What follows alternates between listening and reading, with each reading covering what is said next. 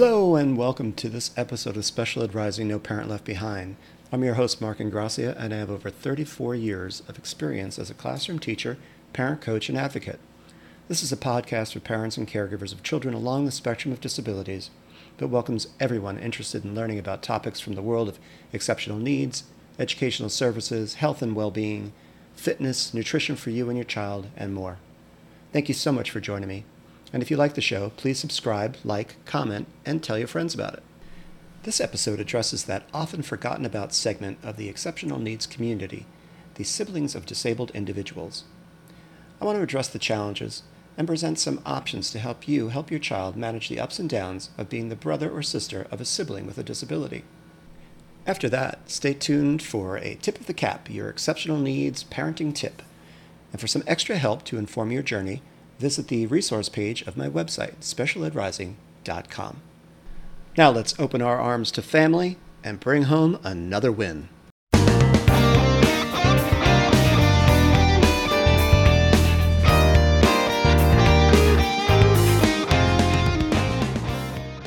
What are the impacts on a sibling of a disabled child? What can we learn from these, and how can that help us to support that child in their understanding, empathy, and self-worth that will allow them to grow up a healthy, well-loved, and confident individual who could accept and thrive alongside their disabled sibling? The reality for siblings is varied and across the board, and that's a factor of many environmental causes that you have the power to influence. Through modeling, direct instruction of the disability, and communication, you can help direct, teach, and support your child as they discover who they are within the family dynamic. The truths about their disabled brother or sister that make their reality a very different experience due to the fact that their abilities to perform tasks or engage with others can vary dramatically, which creates different expectations, perhaps lower, and which to some non-disabled siblings may seem unfair. As a result, strain in relationships can occur, stress levels may heighten, and envy can turn a sibling to sour on their relationship with their brother or sister. From kcparent.com, although children undoubtedly love their special needs siblings, complicated feelings can arise, and coping with them is a big job.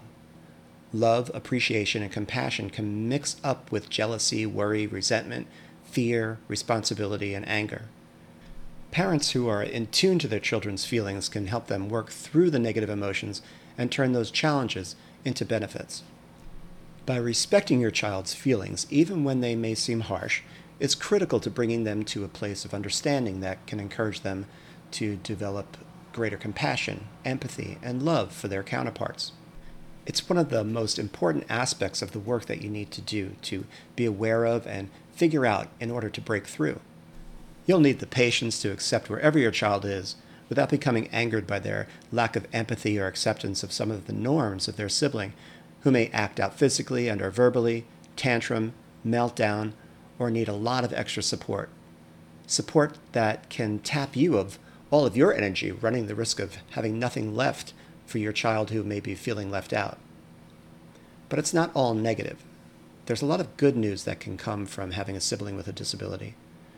There's not a lot of research in this area, and I hope there will be more, because I've seen beautiful acts of acceptance in working with a sibling's disability that make the child who is open to it exceptionally well developed in certain areas. In one study from neurosciencenews.com, it was found that children who had a sibling with a developmental disorder scored higher in cognitive empathy than those who had typically developing siblings. What I feel is most important to remember is that we have to lower expectations of children who are expected to accept and take on responsibilities and grasp the realities that come with coexisting with a sibling who has a disability before they are fully cognitively developed themselves and before they have had the advantage of years of dealing with life as themselves, independent of family, in order to develop emotionally what it takes to make sacrifices, develop self-awareness enough to manage the bullying and the negative things they will hear from their peers and others. So going slow and nurturing their individuality while finding the time to give them experiences to spread their wings, again, independent of the family expectations so that they can function within and apart from the family dynamics that will demand more from them at home. Educating them on your child's disability at an early age is one of the best things you can do. And this could be difficult, no question. When you're involved in the care and constant demands of your disabled child's needs, as well as creating a home that can function for them and add on all the attention, needing to be paid to schooling, IEP meetings, fighting for their rights to have the services that they're entitled to, and on and on. Now show equal attention to your typically functioning child, and wow, that's a tightrope to balance. ResearchAutism.org says siblings of children with autism are in a unique position. They face challenges similar to those that parents encounter, but at a time before they've developed appropriate coping strategies. As a result, they need support to ensure that they're informed, feel respected, and know how to be compassionate advocates for their brothers and sisters on the spectrum. That last one, being advocates, is possibly the most difficult due to how unaware a child is growing up of themselves in relation to others at a time they are asked to be aware enough that they can not only ignore bullying or hearing jokes made about their sibling, but that they can confidently defend or ignore such behavior. I think we need to not expect anyone to be able to handle that well in their youth, but rather sympathize and listen to them. By creating that open line of communication, you're allowing all of the child's feelings to exist: good, bad, happy, angry, resentful, jealous, scared, confused, and on. All feelings are acceptable. The job for you is to allow the feelings and teach, modeling being an optimal way. Response over reaction, be it shutting down, avoidance, acting out, anger toward their sibling, resentment for being in this situation when others, their peers, don't have to.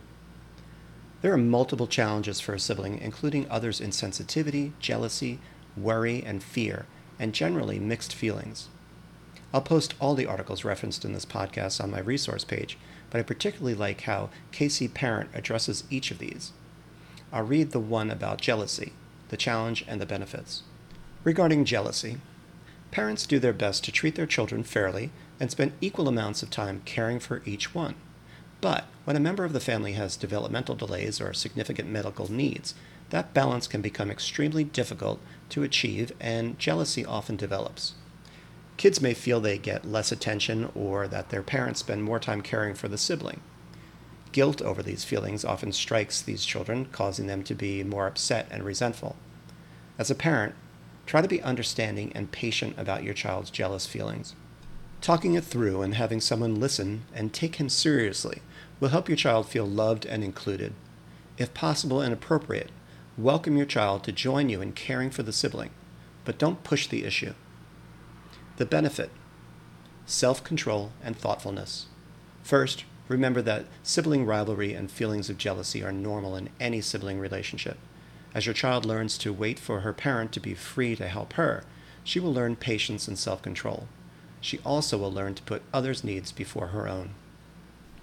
How you approach nurturing, recognizing, and including your non-disabled child is going to directly impact how they are in their feeling about and interactions with their sibling.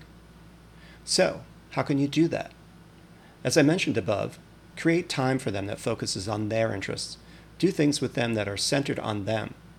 I know a family whose father attends martial art classes together with his son. This is a wonderful bonding opportunity, and the exercise helps to create a healthy self-confidence and sense of self. Physical activities allow one to expend much of that potentially pent-up energy that can come out negatively throughout one's day. Another way to engage is to set up a meeting with your child once a week, perhaps, or twice per month, just to check in. Catch up on their lives and how they're feeling in relation to what's happening in the home with their siblings. This is an opportunity to engage any negative perceptions they may have developed and guide them to an understanding of why things are the way they are and what you're working on to help improve life for everyone.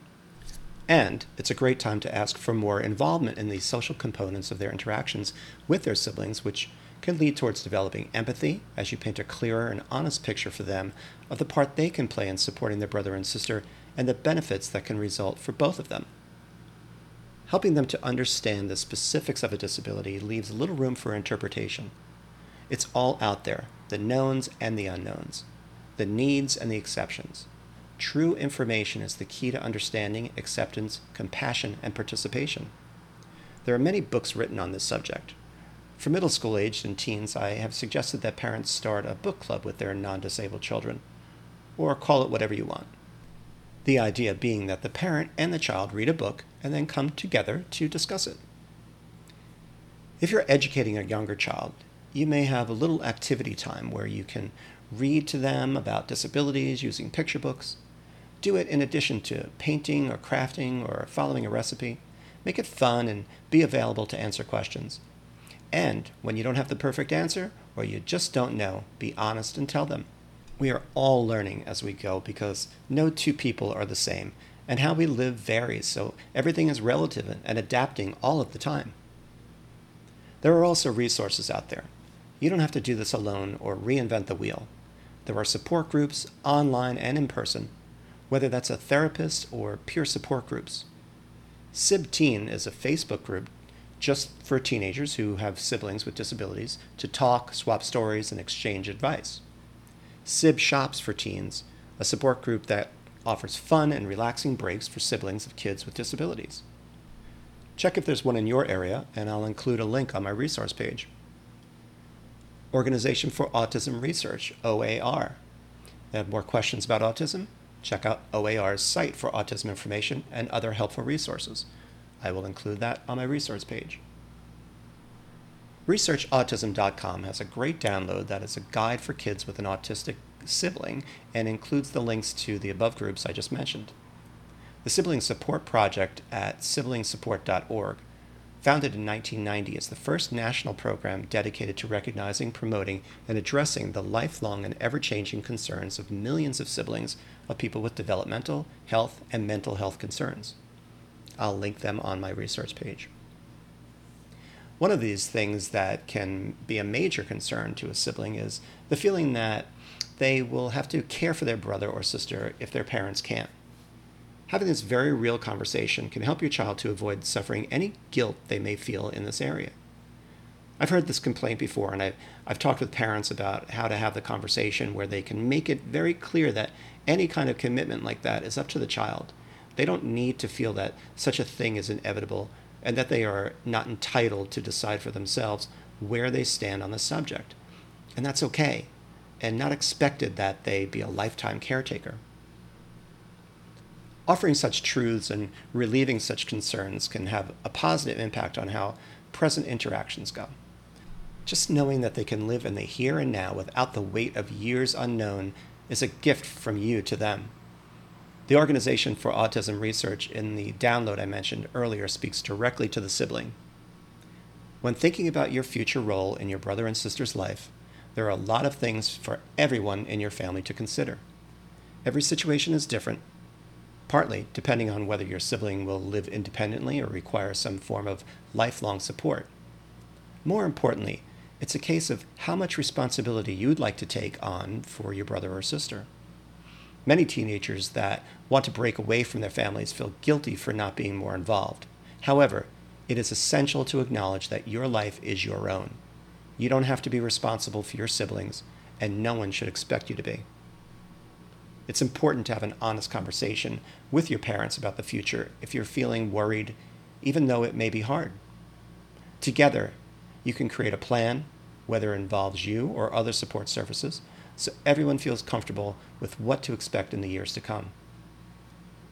There's a great article from the New York Times in the year 2020 by Karen Landman, which talks about how being a sibling of a child with a disability was once looked upon as a disadvantage, but new research suggests that there are more positives than previously thought.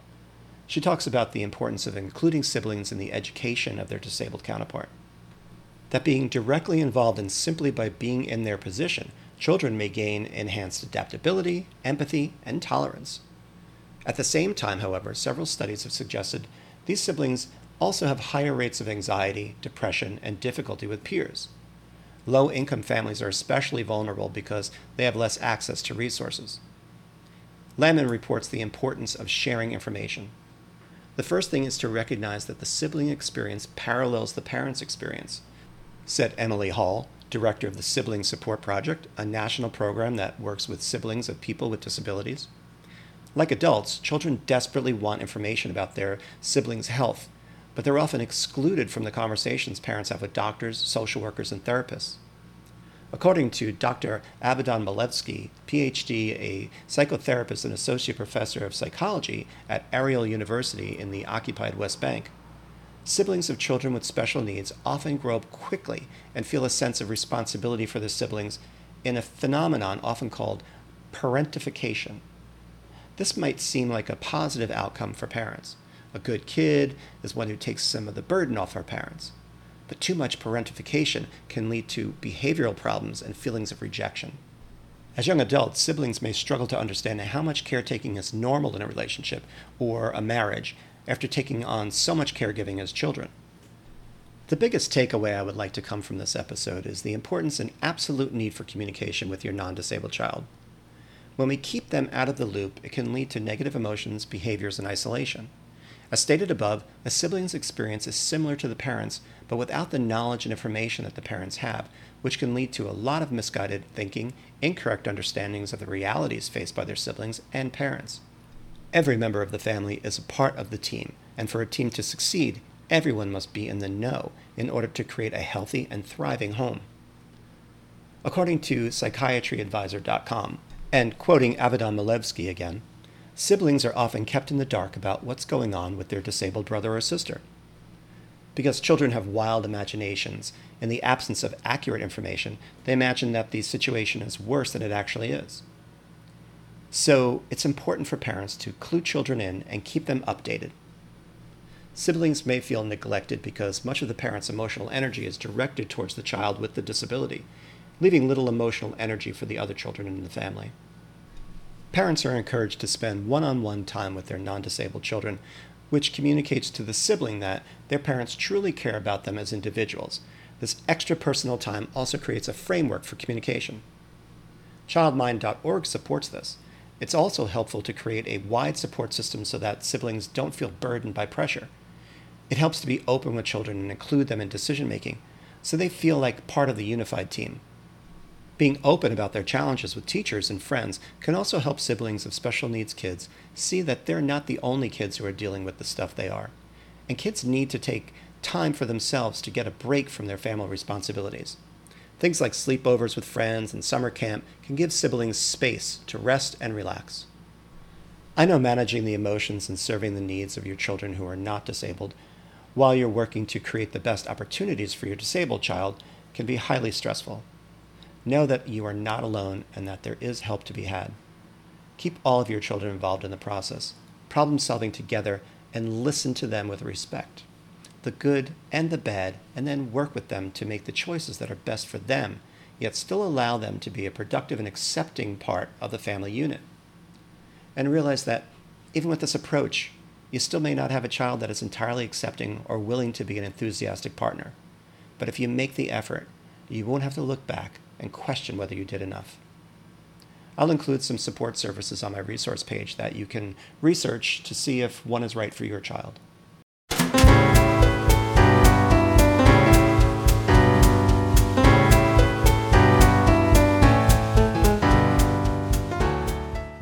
It's time now for a tip of the cap, your exceptional needs parenting tip.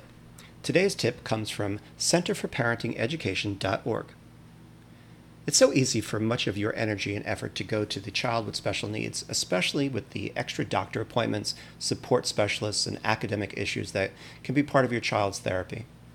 Siblings of a special needs child might feel slighted at times. If this happens, be assured you're not a bad parent, just a human one, and try some of these tips. Make sure each child gets some undivided attention. Engage in your child's activities. Include your children in the care of their sibling as appropriate. Give your children information as they want it. Empower your family by accepting what is your normal. This lesson teaches other children acceptance, compassion, and respect for others who also may do things differently. Problem solve as a team. All children should overhear you bragging about their accomplishments. And lastly, invite others over to play. Don't seclude yourself from others.